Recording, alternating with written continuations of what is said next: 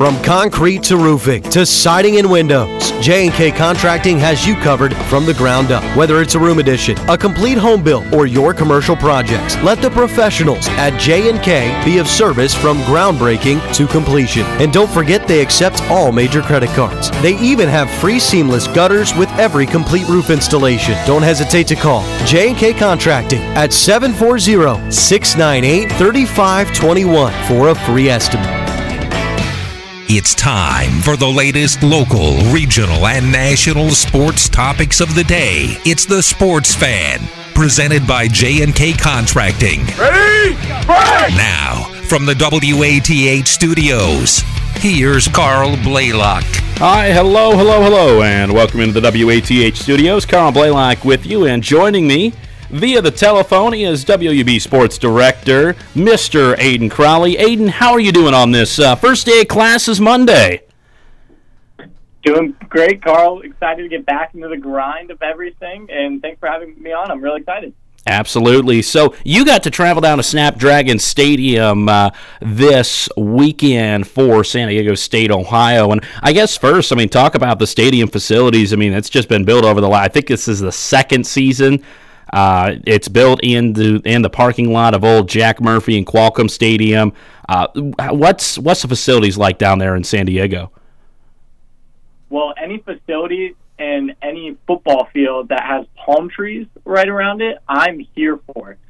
It was a beautiful venue. They had this skywalk kind of bar thing, one of the end zones that overlooked the field that I thought was very unique and very cool. Overall, it was just a great environment. It was upper 70s, low 80s, and sunny at kickoff. Just not a cloud in the sky. Pretty much exactly what you wanted for San Diego weather. So I don't have a complaint on any front when it comes to the location of the game and the facility and everything like that. Yeah, I think it was actually warmer here on Saturday than what it was over there, especially after that heat wave. Yeah, especially when you factor in that humidity. That was the difference. We touched down in San Diego, and you walk outside, and it felt different. The air felt a little lighter, if you know what I mean, Carl. Absolutely. Getting to the game, it was really close in that first quarter. It seemed like Ohio just kept having chances that they were not able to convert. Yeah, absolutely. That seems to kind of be the theme a lot for that offense. Like you mentioned, Carl, they had no trouble moving the football. It's once they got into the red zone and deeper into Aztec territory, that's when they started running into issues. We talked to head coach Tim Albin after the game. He didn't make a lot of excuses. He did say that San Diego State's secondary is long and they play tighter coverage as you get closer to the end zone. So the windows kind of close a little bit more. It's tighter gaps. And then that front seven for San Diego State was wreaking havoc. They're one of the best in the country, posting a top 20 defense, last season. And I just think it was difficult for Ohio, especially in a week 0 game. You're kind of knocking a little bit of the rust off. Once you get inside Aztec territory, it starts tightening up a little bit, and I think they felt that on Saturday. It forced a field goal early in that game, and then obviously in the first half, the biggest key of this game was the Curtis Rourke injury, getting hurt on a sack. And can you talk a little bit about what you saw from that and really what the feeling was on the sideline when he got hurt? Absolutely. It was almost like the sideline, the energy and the life almost got sucked out of that sideline. Everybody was holding their breath once Rourke went down. Obviously, you had the ACL tear last season. He was coming back quickly, a little bit ahead of schedule. He's a gamer. He's someone who wants to be out there. He pushes himself to be out there. And so when he went down and he was slow to get up, the concern obviously shifted towards that knee. Maybe he hurt that. Obviously, as we found out, it had nothing to do with his leg, but obviously I think when injuries do happen, we tend to jump to the worst-case scenario. He went to the medical tent where he got checked out. He came out, and I will say he was emotional when he came out. Like I mentioned, this guy's a true competitor. He's someone who wants to be in the game. It was frustrating, I'm sure, for him. Coach Tim Albin mentioned after the game he wanted to go back into the game. He felt good enough to be back in the game. They wanted to be precautionary with him. They wanted to hold him out, especially considering the injury a season ago. So he went back to the locker room, changed into street clothes, and was done for the day. And I think that's kind of when you felt the momentum shift in that game. It was an unfortunate thing for Rourke, who obviously was very excited to get back out there with his guys, and it was just an unfortunate, kind of awkward injury. But I think Ohio was erring on the side of caution when it came to the decision of, do we put Rourke back in there? Do we push him? It's week 0. Obviously, you have LIU next week. So it's just a lot of moving parts, and it was kind of a whirlwind couple days. But we're just happy that he's able to be back out there on the field Saturday. Absolutely. And you look at the drive summary, because after Rourke got hurt, that was late in the first quarter. And after Rourke gets hurt, it's kind of, all right, what happens from here? C.J. Harris comes in, and unfortunately his first play is an interception as he gets hit hard. And I think that's one thing that I haven't seen us talked about as much about this game is the offensive line play. If there was one really big weakness in the Bobcats, it was the offensive line play. A lot of sacks.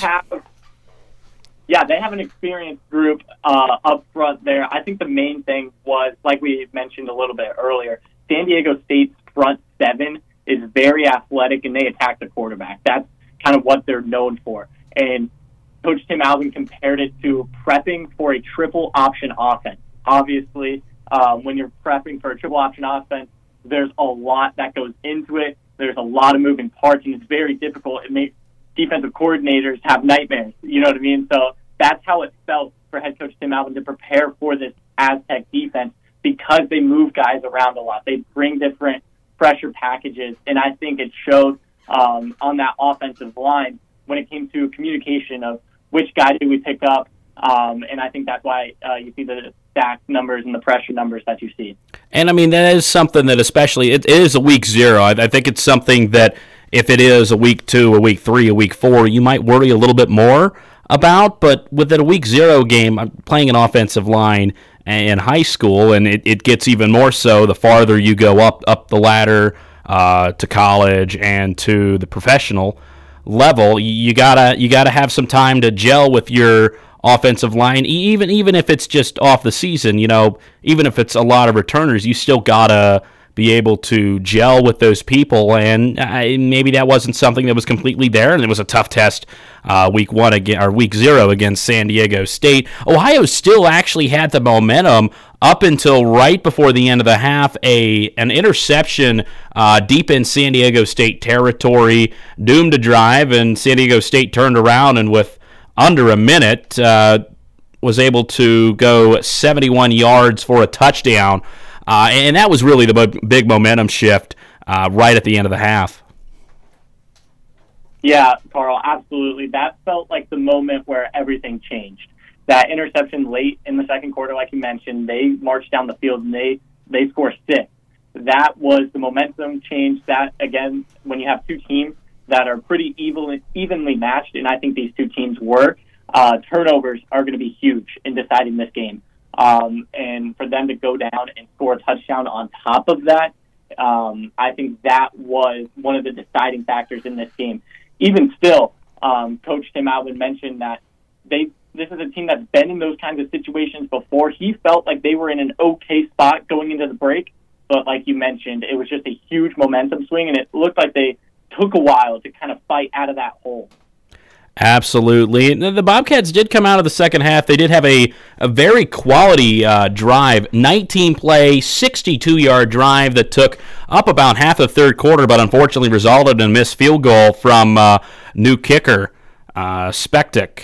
So what? Obviously, that's not exactly what you want, but Ohio really stayed in this game a lot longer than they should. We talked about the defense, but also just the tenacity of this team. I mean, after going down 20-6, it looked like it might be a game that was about over, but Ohio was able to fight back. They were able to score a touchdown late, force a turnover on downs after a failed onside kick, and they were within possession to very much in position to try to win the game at the very end with C.J. Harris at quarterback. Yeah, absolutely. I think if we learned anything from last year, Carl, it's that this team doesn't know the definition of quit. You know, any team, I feel like on that second touchdown score for the Aztecs, they kind of roll over and give up. That's not what this Bobcat team does. They will fight to the final whistle every single time, no matter the score. And like you said, they made it interesting. San Diego State made an interesting call to go for it on that fourth down play, and a big stop from this defense once again, who I think really stole the show on Saturday with how well this defense played. And like you mentioned, C.J. Harris had a chance to go down there and tie the game. So for them to even be in that position to begin with, especially turning the ball over 3 times to just San Diego State's 1, I think that obviously is something positive that this team can take into future games. They've been in these tight game situations, and last year and this week 0 game, but they will not give up no matter the score. And I think that's just kind of the DNA and the culture that's within the walls at Ayden Stadium. Looking at that defense, we've talked about them a lot, and that was something that coming into the season, you know, in the preseason, people kind of thought that was going to be a little bit of a weakness of this Bobcat team. Yeah, absolutely. You lose a guy like Kai Caesar on that defensive line, the heart and soul of this defense. There are some question marks, and obviously you have a younger DB room, and there's question marks on that aspect of the defense as well. Obviously, Bryce Houston and Key Thompson are your 2 constants that are going to be coming back and making a huge impact, and they did on Saturday. But Torrey Cox was also out on Saturday. And so there was just a lot of things that weren't really going in the defense's favor, but it didn't matter. They came out and they showed out. Bryce Houston specifically, 13 tackles on the day. He was an animal out there for the Bobcats. And Austin Crowley, who was in on that secondary, the safety position, he had the fumble recovery and 4 tackles. He played a terrific game. I think it was a pleasant surprise for a lot of Bobcat fans to see how well that defense was playing, especially when you consider how the offense obviously wasn't really clicking, and they turned the ball over a couple times, like we mentioned already. To only give up 20 points, I think, was huge, a huge confidence boost for Spence Nowitzki and that defensive side of the ball. Absolutely. Now flipping ahead to this weekend and the Bobcats' home opener, Week 1 against the LIU Sharks, an FCS opponent. And you got an update this morning from Coach Tim Albin at his weekly Monday press conference on Curtis Rorick. Yeah, when obviously the first question out of any reporter's mouth in that room is, what do we know about Curtis? Because there was a lot of gray area and a little bit of ambiguity. Tim Albin came in quickly and he shut a lot of that down. He said that Curtis did not need to get an X-ray. He was okay, and that he will play on Saturday against LIU, which was a surprise for me, for sure. A pleasant surprise, absolutely. And it seems like Curtis will be good to go. And obviously, head coach Tim Albin was in bright spirits about that information that he was ready to share. What else do you think we'll see from the Bobcats in their matchup against an FCS opponent, a little bit lighter FCS opponent, not as tough as last year with Fordham, LIU, kind of middle of the pack, 500 FCS team? What do you expect to see out of the Bobcats against the Sharks? Yeah, I think for Coach Tim Albin, it was kind of funny. We joked a little bit because I asked, does it feel like your team almost gets to take a breath going into this week? Obviously, each week matters. Every game is as important as the other ones on their schedule. But like you mentioned, a middle-of-the-road FCS school, almost an opportunity to take a breath. And head coach Albin chuckled a little bit, and he said, well, if you kind of know our history, we have to take every game like it matters. Every single game matters the most, obviously. I just think that seeing Curtis out there again will be great to see for the Bobcats. Hopefully they go out there and they handle business, and maybe Curtis's day is done in the first half. But I just want to see the offense kind of find their groove, because I think the defense showed that they are ready for this upcoming season and this challenge that has a lot of expectations. but I think the offense kind of slowed, and they need to kind of pick up their weight a little bit if they want to be successful and they want to return to Detroit, which is obviously the end goal of this team. And then they're very, very talented, and I think that they can get back there. It's just going to be a matter of all sides of the ball clicking at the right time. So I think the offense kind of getting into gear, starting to move the ball. Curtis obviously coming back. You thought maybe there would be some rust after the ACL tear. There wasn't really a whole lot of rust from Rourke in the first couple drives that we've seen. Getting Jacoby Jones back hopefully will be big. That will be kind of a week of decision for the Bobcats. But overall, I just think Ohio needs a chance to almost take a breath, if that makes sense, Carl. Absolutely. Looking at the MAC as a whole, I mean, there's some real interesting games. Week 1 normally in the MAC, it's always a little bit of a mix of teams playing FCS opponents and teams playing Power 5 opponents. And then there's a lot of Power 5 opponents being played. It starts Thursday night, Kent State at UCF.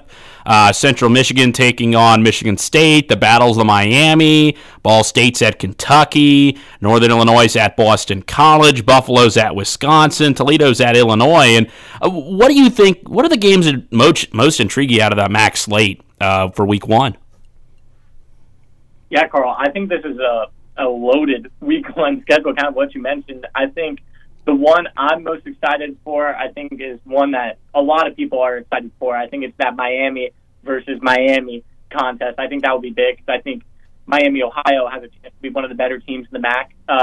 Obviously, it's going to be a tall task against a good Miami team, but just kind of a benchmark for them, I think, will be a good game. And then, obviously, those Toledo Rockets, who received some top 25 votes going into the season. They didn't earn enough to make it into the top 25, obviously, but just for them, a MAC school, to earn some top 25 votes, earn some respect. They have a lot of returning guys, especially at quarterback and on that defensive side of the ball. I think it'll be interesting to see what kind of team they roll out against Illinois, and I think that could be a competitive ball game. Yeah, that was the game that I had kind of circled as the upset of the week. Although the Miami game, the Miami game it's so strange because the Miami of Florida has been they dropped a diss track on Miami of Ohio. And on one side, I'm like, all right, yeah, boo Miami, boo Oxford. But at the same time, you are the U, and you're dropping a diss track against a MAC school. What are you doing there? I'm going to be honest. I didn't even see anything on that. I think my gut reaction is that's kind of amazing. What you mentioned is Miami, Ohio. Just to have that go into this game, to add another layer into this game, I think is awesome. I'm here for it. But it's going to be a matter of if you can back it up, because obviously if it doesn't go well for Miami, Florida, that's a very memeable moment. Absolutely. I mean, I guess people down in Miami, Florida, have too much time on their hands to drop a diss track against the Red Hawks. Come on. That's amazing. Yeah. Who else do you think might have a chance out of Central Michigan against Michigan State? Northern Illinois going to be good this year? They play against Boston College. I think that's a winnable game for the MAC. They're -9 on the line, and obviously last year the MAC had a little bit of a tough season playing some Power 5 opponents last year. Obviously, I can't think of any victories last year for the MAC from that, and the only win I could think of, or the only one that really was any sort of competitive, was Toledo against Ohio State, where they put up 35 points against that Buckeye defense. But do you think that the MAC can grab a few wins this year, unlike how they had last year? Obviously, we talked about Toledo, Illinois, but any other opportunities you think? I think absolutely. I think Ohio and Toledo, I think, have kind of separated themselves a little bit from the rest of the MAC. I like them personally as two picks to potentially make some noise. Obviously, Ohio plays Iowa State later on in their non-conference schedule. But for Northern Illinois' standpoint, obviously they had the run in 2022, but they 2021. But their 2022 campaign, if I can get my years right, Carl, they had a 3-9 season. They kind of took a step back a little bit, and I expect them to kind of be a middle-of-the-road team again in the MAC. But I think Ohio and Toledo have kind of separated themselves. I think Miami, Ohio, has a chance to make some noise. But I kind of look in the MAC for tiers, and for right now, I just believe that Toledo and Ohio have kind of separated themselves. That's kind of the boring answer, but that's just kind of what I believe and what I hold to be true in this wacky conference. Absolutely, and hopefully we can grab a few wins as a conference against some Power 5 opponents and some very good Group of 5 opponents as well. Bowling Green against Liberty, Akron against Temple. It'll be a fun weekend to watch MAC football, and I really think like my 7:30 viewing. I think 7:30 viewing time. I'll have Toledo, Illinois on one TV, and we'll throw North Carolina, South Carolina on the other TV. You got to start planning that out. Your weekend TV plans for which games you're going to watch where, how many screens am I going to set up, etc. For College Football Saturday, full College Football Saturday coming up in just, man, it's just 5 days away, 4 days away. It's at the end of this weekend. It's going to be amazing, isn't it? You just saying that makes me excited. Oh, you yeah. know what I mean? Because Ohio obviously getting that week 0 game, it was a weird sort of thing where you were prepping for a game earlier than normal, and so it almost feels like week 2, but around the rest of the landscape being week 1 and having all these big games back is going to be awesome. Especially that LSU Florida State game, I think that's the one I'm most looking forward to, as well as probably everybody else in the country. But just to have it back, having a full slate, I will be parked in front of my TV or once the Ohio game is done, and I'll be locked into a lot of these games. Absolutely, as will I. Ayden Crowley, WOUB Sports Director, thanks for joining us. Thanks for having me on, Carl. It was a blast. Absolutely. When we come back, we're going to talk Major League Baseball. The Reds, can they recover after losing a series 3-1 against the Arizona Diamondbacks? We'll look at the wild card picture in Major League Baseball and more when we come back on the Sports Fan, presented by J&K Contracting.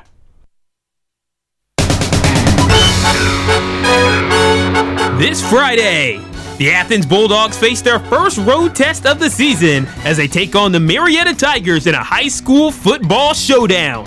Can the Bulldogs get revenge from last season's loss to the Tigers? We will find out on Friday. Pre-game coverage starts at 6:45 p.m. with Cedric Granger and Matt Frazee on 970 WATH. Stay informed about the stock market from Goldsberry Wealth Strategies. Weekdays at 5:30 on 970 and 97.1 FM, WATH. The report follows the news. Raymond James Financial Services, Inc., member FINRA SIPC. Goldsberry Wealth Strategies is not a broker-dealer and is independent of RJFS. I lost my brother. I lost my sister. I lost my best friend. Each year, Ohio loses some of its best and brightest to train car accidents. Everyone knows that crossing is bad. Stop signs and crossbucks just aren't enough. How can you help? Report bad crossings at angelsontrack.org. That's angelsontrack.org.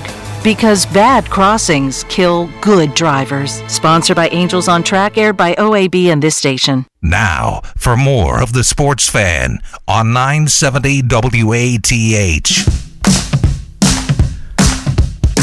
This is the Sports Fan on WATH. Carl Blalock with you in the WATH studios. Just had Ayden Crowley, WOUB Sports Director, on talking about San Diego State, Ohio, and there were some really interesting games on. I was not impressed. I mean, we'll sweep through the college football slate super quickly here, but I'm not going to lie. I was not impressed by USC. You look at the final score of that game, and it was 56-28. They kind of pulled away in the end. Williams had four touchdowns, 278 yards, but just it was 21-14 with San Jose State. And San Jose State last year was not that good of a team. Obviously, you're going to have the offense with USC. I think that's absolutely a given. But I'm not sold on that defense. And I think that's going to cost them some games. I don't think they make the college football playoff. Looking at some other games from Saturday, Notre Dame took on Navy. Notre Dame rolled over Navy, in fact, over in Ireland, 42-3. Sam Hartman looks legit, but I think the star of that game for the Fighting Irish was Audric Estime, the junior running back out of Nyack, New York. 16 carries, 95 yards, a touchdown. He was a bowling ball out there. He looked really good. A few other games: Jacksonville State, UTEP. There was so many former Michigan coaches. You had Brady Hoke coaching San Diego State. Jacksonville State was coached by Rich Rodriguez. Remember him? They get a win though over UTEP, 17-14. In the quote-unquote sickos game of the week, you had Massachusetts beating New Mexico State 41-36. That was a really solid game, honestly. It was UMass looked pretty good, so I'm interested to see what happens when it comes to the rest of the season for the Minutemen, but they look good. They looked really, really good, so we'll see if they can keep that up throughout the rest of the year. But very solid for both teams, really. You look at New Mexico State, and they're looking pretty solid as well with Jerry Kill on as their head coach. Louisiana Tech beat Florida International 22-17 in a Conference USA matchup. And Vanderbilt beat Hawaii 35-28. That game was just funny because you looked at Vandy's stadium. It didn't have an end zone. It had cranes holding up the scoreboard in the end of the stadium. You had Hawaii's locker room was a tent, which did not bode well when you have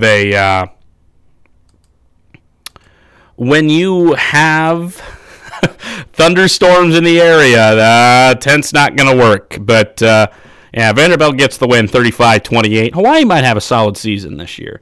Their quarterback, 351 yards, 3 touchdowns, 2 interceptions. That is Braden Schrager. So that's a solid outing. We'll see what happens for the rest of the season with the Rainbow Warriors. Moving over to baseball as promised, and there's not too many divisional races still kind of heating up. You still got the Orioles and the Rays. That's a 2-game split right now between the Orioles and the Rays in the American League East. The Central, Twins up by 6 games over the Guardians. The AL West is the one exception, as the Mariners, the Rangers, and the Astros. Mariners 9-1 in their last 10 games. They've only they've won 11 of 12, I do believe. They are now in the lead, a game above the Rangers and the Astros. The Rangers are 1-9 in their last 10. Meanwhile, the Astros are 4-6 in their last 10. In the National League, the Braves pretty much have the AL East. They lead by 12.5 games, as they have the best record in baseball. The Brewers lead the NL Central by 4 games. They've won 8 straight games, and they lead by 4 over the Cubs and 6 over the Cincinnati Reds. And in the AL West, the Dodgers have opened up a big gap. They lead by 12 games over the Arizona Diamondbacks. Moving over to the wild card standings, in the American League, the Tampa Bay Rays are way ahead, with the Rangers and the Astros tied for the 2nd and 3rd wild card spots. The Blue Jays are 2.5 games back in the wild card. The Red Sox are still kind of hanging there, 4.5 games back, but I think for the most part, the Blue Jays are the only team that in the American League that are not in, that isn't currently in the wild card spot, that has a chance at the wild card spot. Looking at looking at the National League, the Phillies lead with 3.5 games ahead of the cutoff line. That is over the Chicago Cubs, who are a half game ahead of the Arizona Diamondbacks, which is the cutoff line. The San Francisco Giants and the Cincinnati Reds are a game and a half back, with the Marlins 3 games back.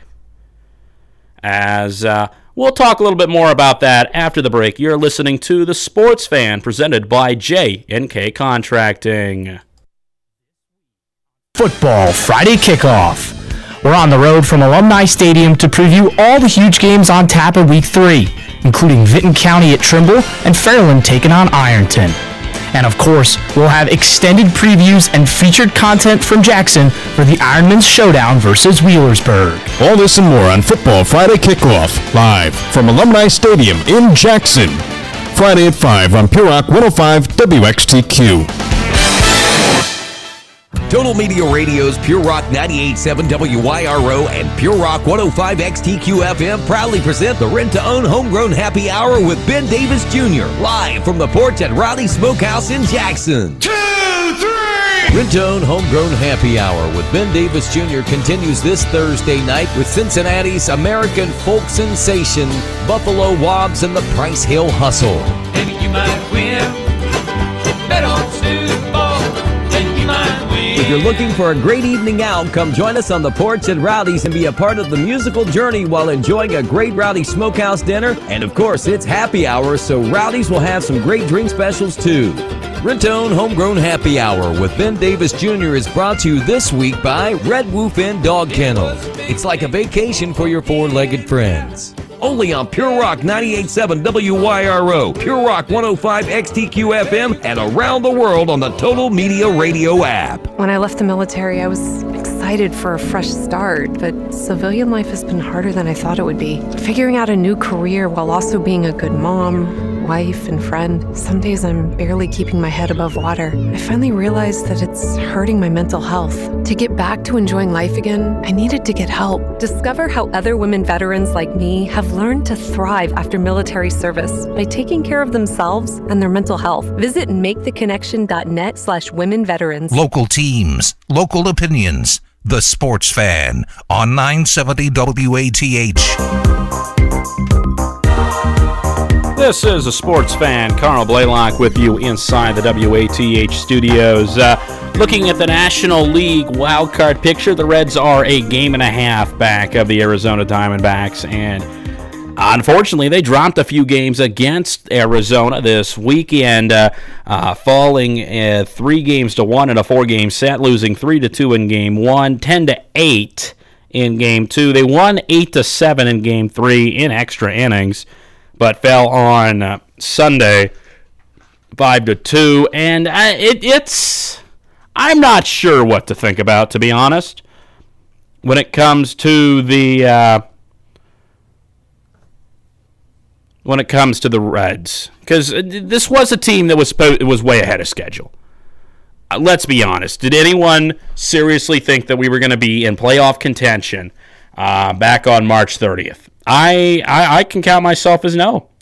I really thought that this was a team that wasn't going to do anything. And then, lo and behold, they had a incredible summer, but once again ran out of gas. But this isn't like 2021. As much as it feels like 2021 was the last chance for those guys. This is not the last chance for these guys. They're going to be going on for a while. Maybe the last chance for Joey Votto, and I am sad about that. Joey deserved better than what he got in Cincinnati for a lot of his career. But for a lot of these guys, they're going to be right back. And I think that's going to bode really well for the Reds' future. But it still stings a little bit to not be able to get there this season. Now, the one thing that the Reds do have is, well, once again, they have a very important series starting tonight. That is tonight, right? Yeah, yep, that's tonight. Against the San Francisco Giants, as they take on the Giants, 9:45 p.m. Join time here on the Reds Radio Network will be at 9:15. It's Andrew Abbott versus Kyle Harrison. I would say that Abbott has the advantage with his 3.16 ERA, 8-3. Compared to Harrison, he's only is he an opener or is he just young? On the season, I think he's just young.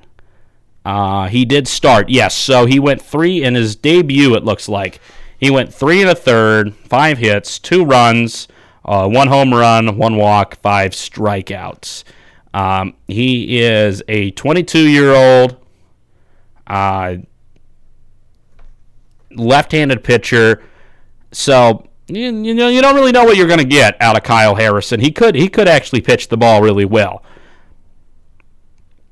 We'll see what he does, but that's tonight's pitching matchup, and it's a must-win game for the Reds. The Giants are right with them, step in step with for the wild card.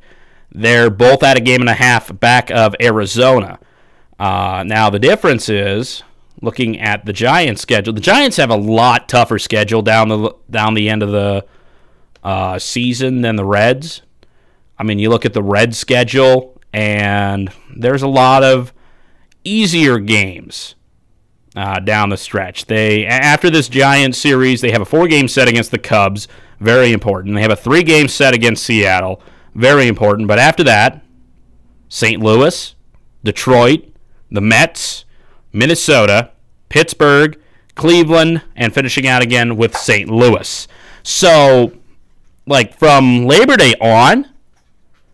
about Labor Day on, the toughest team they play is probably Minnesota. And that is a stretch that the Reds can really speed through at the end. They might still sneak into a playoff spot, but you have to beat the teams that you are facing right there in the wild card, and at the moment they have not. They weren't able to beat Arizona, so they have to beat Chicago, and they have to beat San Francisco. So these next 10 games, from today to Wednesday, September 6th, are probably the most important games of this Reds season. If they come out of this stretch 6-4, 7-3, I think they make the playoffs. If they don't, season's over. Try to get over a 500 record, but that's all you got. Now, you compare that to the Giants' schedule down the stretch. The Giants' schedule down the stretch, they still have to play. They've got a 3-game set against Cincinnati, 4-game set against San Diego, 3-game set at Chicago. They play Colorado, they play Cleveland, more against Colorado, 2 against Arizona, 4 against Los Angeles, 3 against San Diego, and 3 more against Los Angeles. So they got to play the Dodgers 7 times in the last 10 games of the season. That bodes really well for the Reds. Compare that to, so that's a really good, that's better than the Reds schedule. They're going to have a tough time down the stretch. Also looking at the Diamondbacks schedule, who they play the Dodgers tonight. You have the Dodgers, the Orioles, the Rockies. That's pretty easy. 4-game set at Chicago, 4-game set at the Mets, home against Chicago again, a 2-game set against San Francisco, 3 games at the Yankees, 3 games at the White Sox, and then finish off the season against the Astros. Once again, that's tougher than the Reds. So if the Reds can come out of here decently clean, and we'll even look at the Cubs' schedule here, if the Reds can power through this and get even 6 wins, might be able to put them in position. Because you look at the Cubs, they've got a series against the Brewers. That's important for the division. Then they've got that aforementioned 4-game set against the Reds. Then they play, they have a real important stretch coming up because they play all their wild card teams.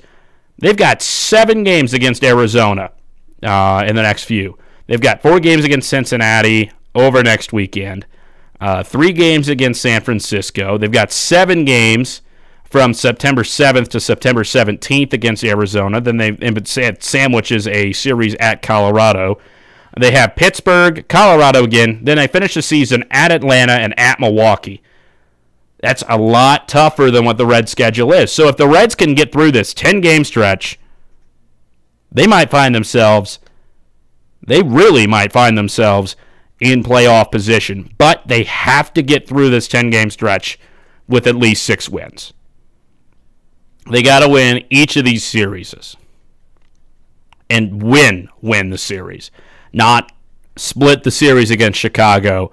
Albeit it wouldn't be the worst thing in the world, but you got to win the series.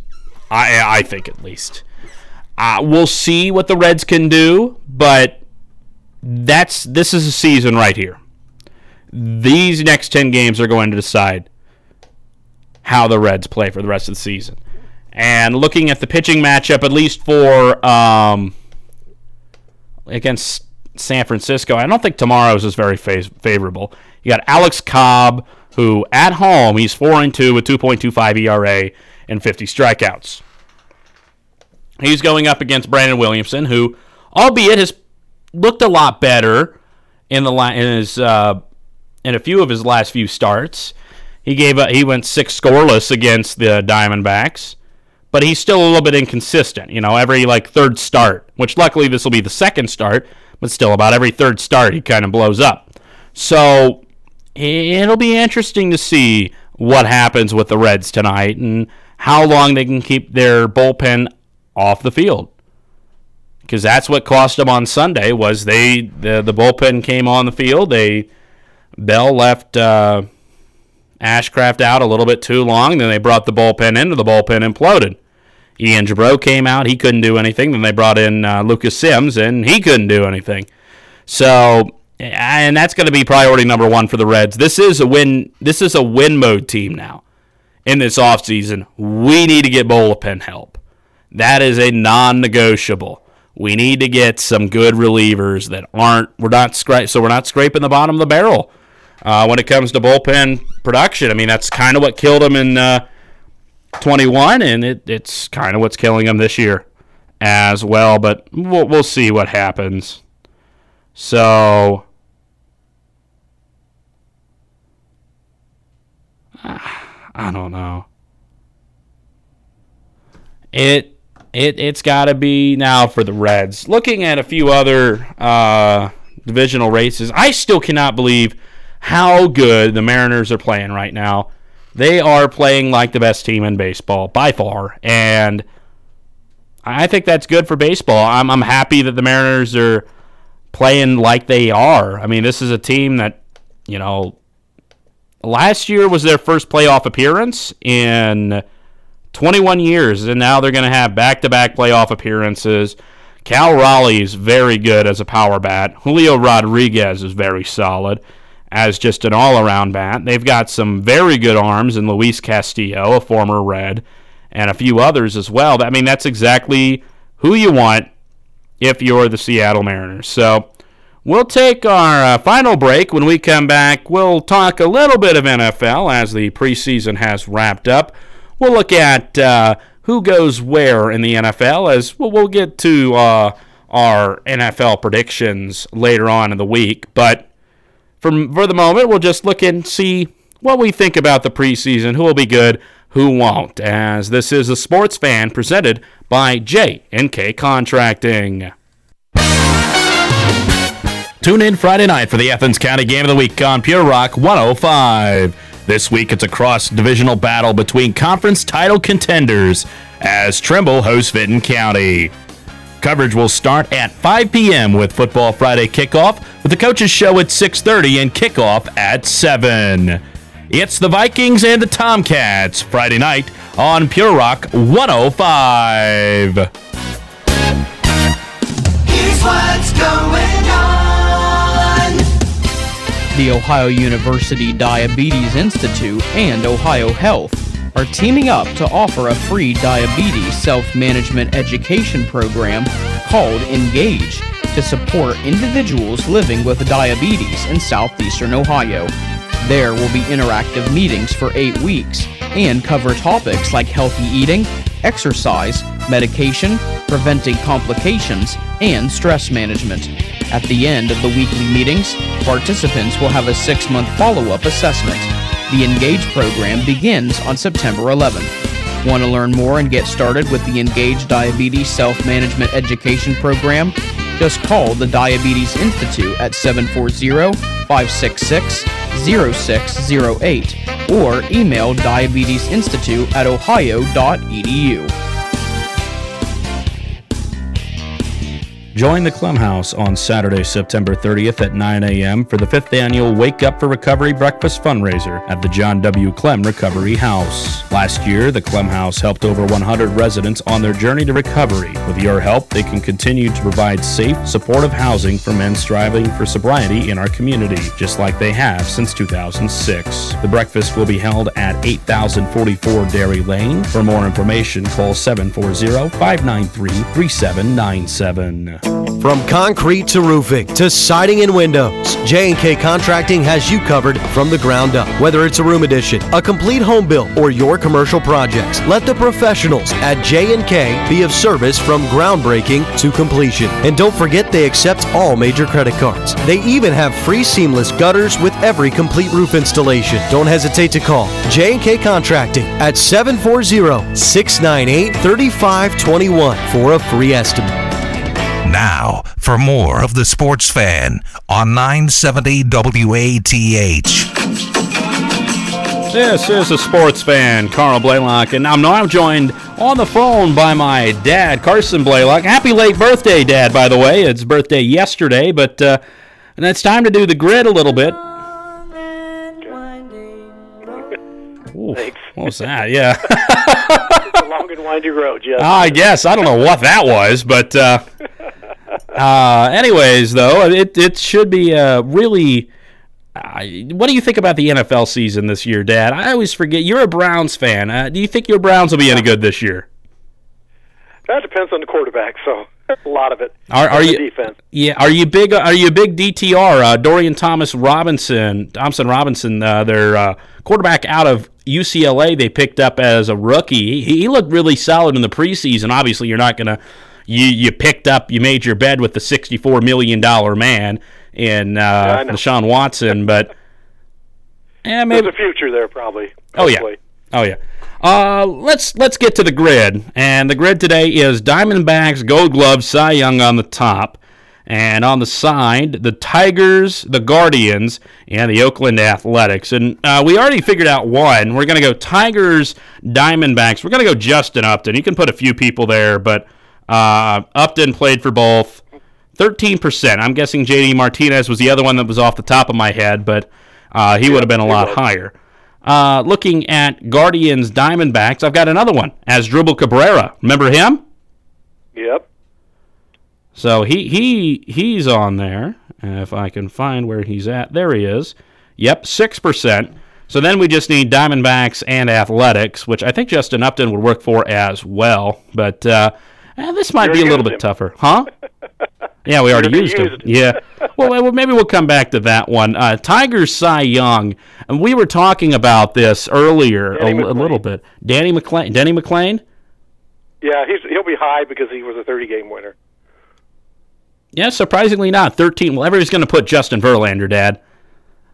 Oh, you were? Everyone's going to put Justin Verlander. So, yeah, 13% for Denny McLain. Guardians, Cy Young, we can go Shane Bieber. We can go Corey Kluber. Or can you pull somebody from farther back? Sebastian. Huh? Sebastian. Who's that? CC. Oh, Sabathia.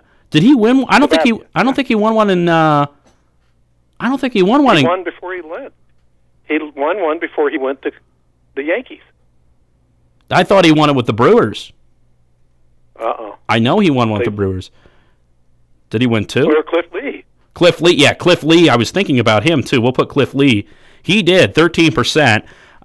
A's, Cy Young, Vita Blue, right? We got to put Vita Blue. I don't know if Catfish Hunter did or not. I'm more confident in Vita Blue. I know Vita Blue did. We know Vita Blue did. We'll look that up later. I don't think he did. I don't think Catfish Hunter did. I think he got second. I don't think he did either. I was thinking Stewart might have, though. Yeah. Ooh, he might have. I put Vita Blue down, though. So, let's go Tigers Golden Glove. You got to think Austin Jackson, right? Did he win one? What about Tremmel? Tramwell? Tremmel. Trummel? Yeah, he was with, who was the other one? There's a shortstop, second base combination that was one of the best in the majors at the time, during the 80s. What was his first name? Trammell. Sorry, Trammell. Alan Trammell. Yes. All right. I mean, I'll go for it. He did, 25%. Then Cleveland Gold Glove. I think Jose Ramirez did it. Oh, Vizquel. That's an easy one. Omar Vizquel. Huh? Yeah. He had to have. He did, 24%. So we just got two more to get the perfect grid, the immaculate grid. A's Golden Glove. A's Golden Glove. Would Ricky win a Golden Glove? How good was he? He was a center fielder, wasn't he? He was a center fielder. I was thinking they had some other center fielders out at that time too, though. Not for the A's, but yeah. Let me think. I don't know if Gene Tennis did a third or not. I'm trying to think of the 70s when they were really good too. I don't think Reggie Jackson did. There had to be somebody there. I feel like because they had quite a few good defensive players, especially when they were winning World Series. I mean, they won World Series in the 70s and the 80s there. Oh, wow. I don't think McGuire won. He was not a great fielding first baseman. No, and I don't think Canseco either. How about Canseco? Well, maybe Canseco. I mean, when you think of him defensively, you think of the time he had a home run bounce off his head. So that's not exactly not exactly great defensively, but let's maybe Bill North. Bill North? From 71 to 81? Yeah. I'll go for it. Nope. He's a good center fielder, though. Yeah. Let's try to get Diamondbacks A's. Let's see if we can get anybody there. I'm trying to think of anybody that would possibly be somebody. Well, we know Randy Johnson didn't. No, Randy Johnson didn't. Wrong West Coast team. Yeah, wrong. Yeah, no, he didn't play for Oakland. Seems like he played for about everybody else. Yeah, he played for the Giants. Yeah. Diamondbacks, though. A's and Diamondbacks, though. Maybe, I want to say Sean Doolittle, but I don't know. Was there a stop between when he was in Cincinnati and Washington? I don't think it was Oakland. No. Well, no, he started in Oakland. He started in Oakland, and then he went to Washington. But then did he go to Arizona? Your guess is as good as mine, Carl. I'm sorry. Nah, we're running out of time, so you know what? I'll put him. I'll put Doolittle. He did not. So 7 out of 9. Average was 6.3, so pretty solid. Let's go through the most popular player. Scherzer was the most popular player for Tigers, Diamondbacks. Tramwell was the number 1 for Gold Glove, and Verlander was the number 1 for the Cy Young for the Tigers. Guardians, Trevor Bauer. Right, he did start with the Diamondbacks. I forgot about that. He was number 1. Lindor was the number 1 for Golden Glove for the Guardians, and Corey Kluber. Then for Cy Young for the A's, Barry Zito was number 1. Matt Chapman was the Golden Glove, and Eric Burns was the number 1, or the top answer for Oakland and Arizona. And what was it? Oh, Catfish Hunter. Did Catfish Hunter win a Cy Young? We'll look at that real quick. He did. Catfish Hunter did win a Cy Young. He won it in 1974. He was an A's yet. Had 25 wins with a 12 losses, a 2.49 ERA. Started 41 games, had 318 innings pitched, and struck out 143. So pretty solid year for that. That was the year he won. That's the year he won Cy Young. So, alrighty, Dad. Thanks for calling in, doing the grid, and I'll talk with you later. So go Brownies. Yeah, except when they're playing the Colts. Okay. Talk to you later. Talk to you later, Dad. Bye. That is my dad, Carson Blalock there. And time to make our surefire hot pick, and just got enough time for that. And, there was one that I really wanted to pick, but I've forgotten it now. Let me look at some of the games tonight. Let's see, we've got Astros, Red Sox. Christian Javier on the mound. He's not played that well. Neither has Chris Sale. We're going to go, that's what it was. Brewers, Cubs. Brewers are favored. Cubs are favored. Wade Miley's on the mound against Jamison Tyone. Give me the Brewers. Wade Miley, that's my surefire hot pick of the night. Wade Miley and the Brewers pull off the victory over the Cubs. The Cubs are hot, but so are the Brewers. And Wade Miley's on the mound, so we'll give it to Wade Miley and Milwaukee. Reds baseball coming up, 9:15 join time on the Reds Radio Network right here on WATH.